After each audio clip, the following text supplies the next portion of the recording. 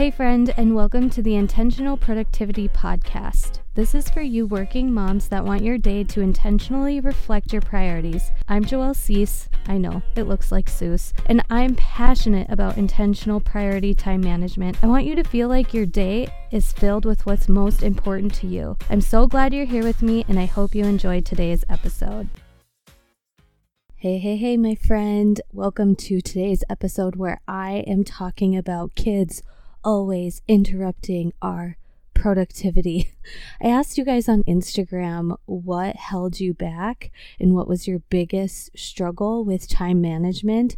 And there were two very common answers. And the next 4 podcast episodes are going to be directly on the things you guys said that you struggled with most on time management. And I want to thank you guys for reaching out to me and sharing with me what you think about this podcast, what you would like to hear on this podcast. It really means so much to me to hear from you on social, because in the podcast, we can't really interact or talk back and forth to each other. So you guys got to come on over to Instagram, hang out with me there, and we can chat all things productivity, time management, health, fitness, beauty, hair, makeup, mom life. We chat about all the things on Instagram. But the main response that I got when I asked you guys what was your biggest roadblock or what was your biggest struggle with time management was getting interrupted and completing a task or starting a task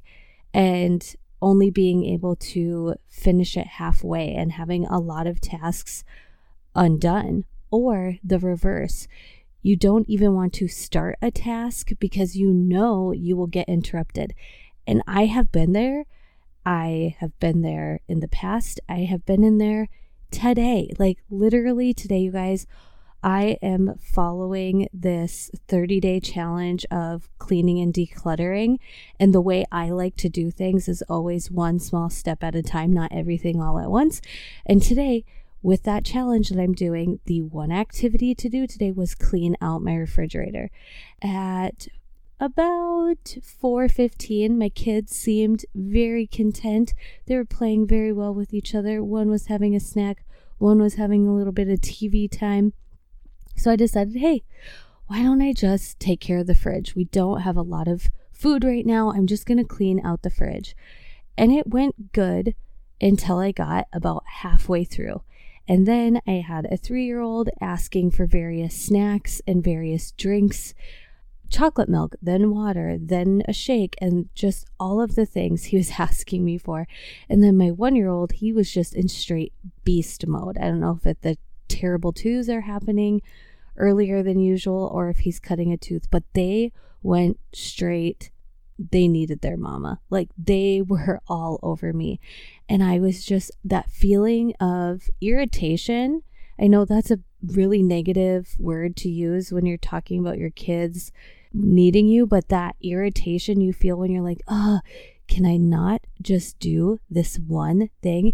I get it. It's totally frustrating. And I totally get both sides of the coin where you start a task and you get through it 50% and then you finish the rest of it with frustration, or you don't finish it at all, or you don't even want to start the task that you want to do because you know you're going to get interrupted. And I have some tips for you guys that I hope will help, but just first and foremost, know that this season with littles, it is a season, and it is our job to use these moments as teachable moments with our kids in learning how to ask politely when they need something, slowing down and saying, okay, what is this teachable moment right here, instead of being like, oh gosh, just leave me alone for 5 minutes. We don't want them to talk to us that way. That would not be acceptable if the tone and the manner and the demeanor was like that and my child was speaking to me in that way.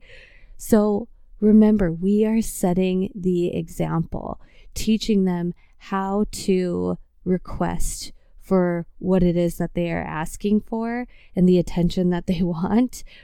And it is also upon us as their parents to react and respond in the way that when they become adults, we want them to react and respond to others, whether it's friends, coworkers, bosses. We need to set that example.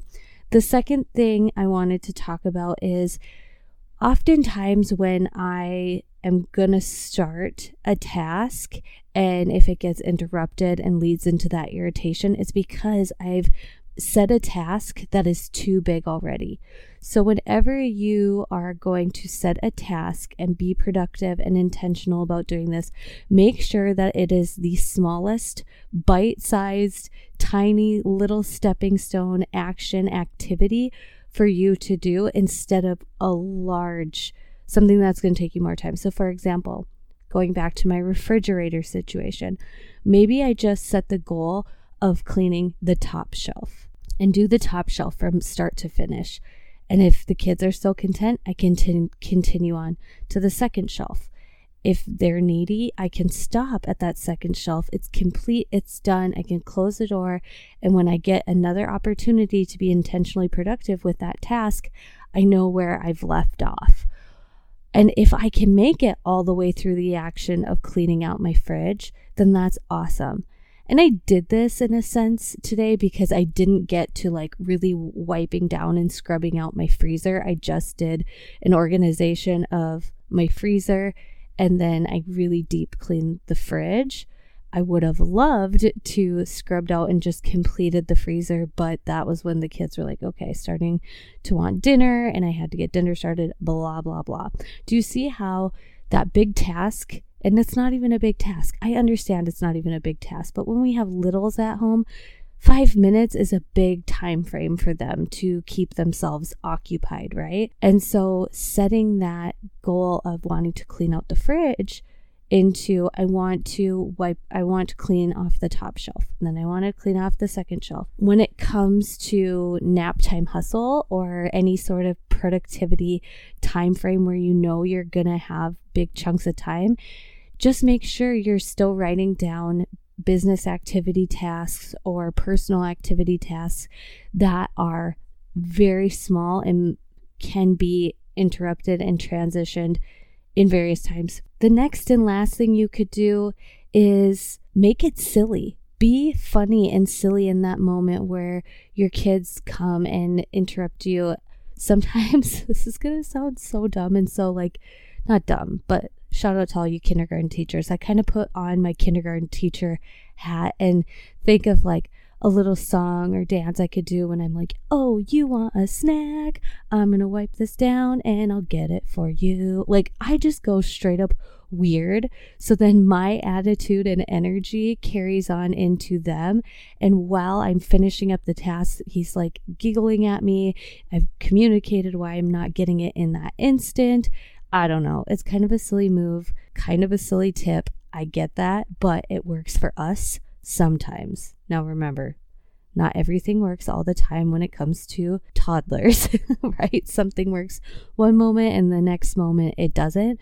But when we have something on our mind to get done, whether that's business related, household related, work related, personal related, remember that doing something and completing it 50% still moves the needle forward and still gets you towards your goals. And for my friends that really struggle with the procrastination, not even wanting to start something because you know you're going to be interrupted, remember this, that a task that is completed at 50% is better than 0%.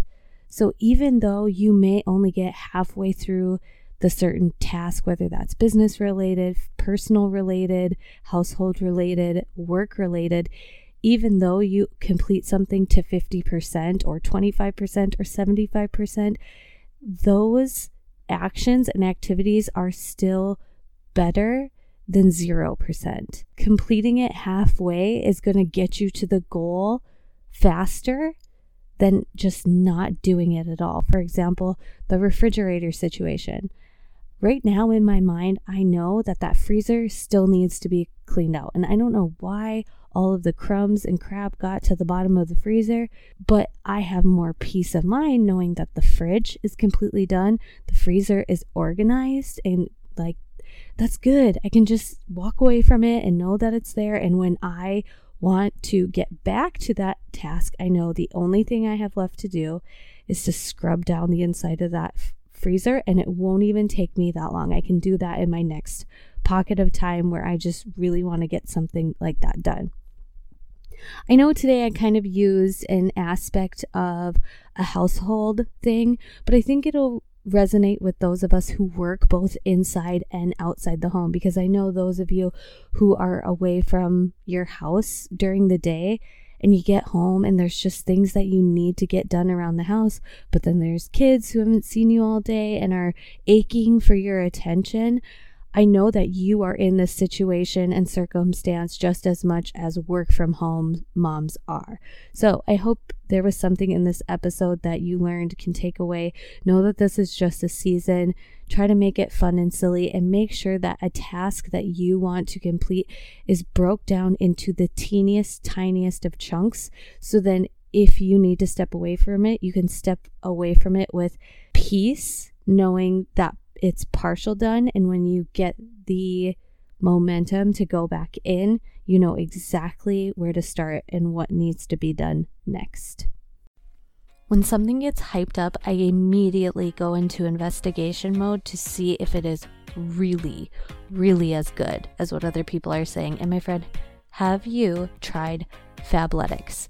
I am so picky when it comes to my workout wear, especially since becoming a mom, because the abdominal region, the loose skin, it's not the same as what it used to be. So I'm very, very particular about my high-waisted leggings. I became a subscriber of Fabletics. This is not sponsored, by the way, but I have a really amazing deal for you. You can get 2 pairs of leggings for $24. I'll leave the link for that below in the show notes. 2 pairs of leggings for $24. I have tried a lot of different pairs, and I have to tell you, my absolute favorites are the high-waisted Trinity leggings. I love the Kathy seamless tank tops. They are so flattering. I'm a subscriber. I pay for all of these things with my own money. They are not paying me to talk to you about this, but I have the 2 for $24 that you guys can take advantage of.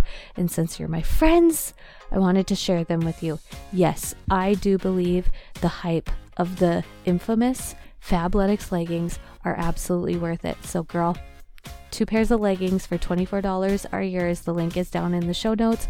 My favorite are the Trinity leggings. Oh, I've also tried the joggers.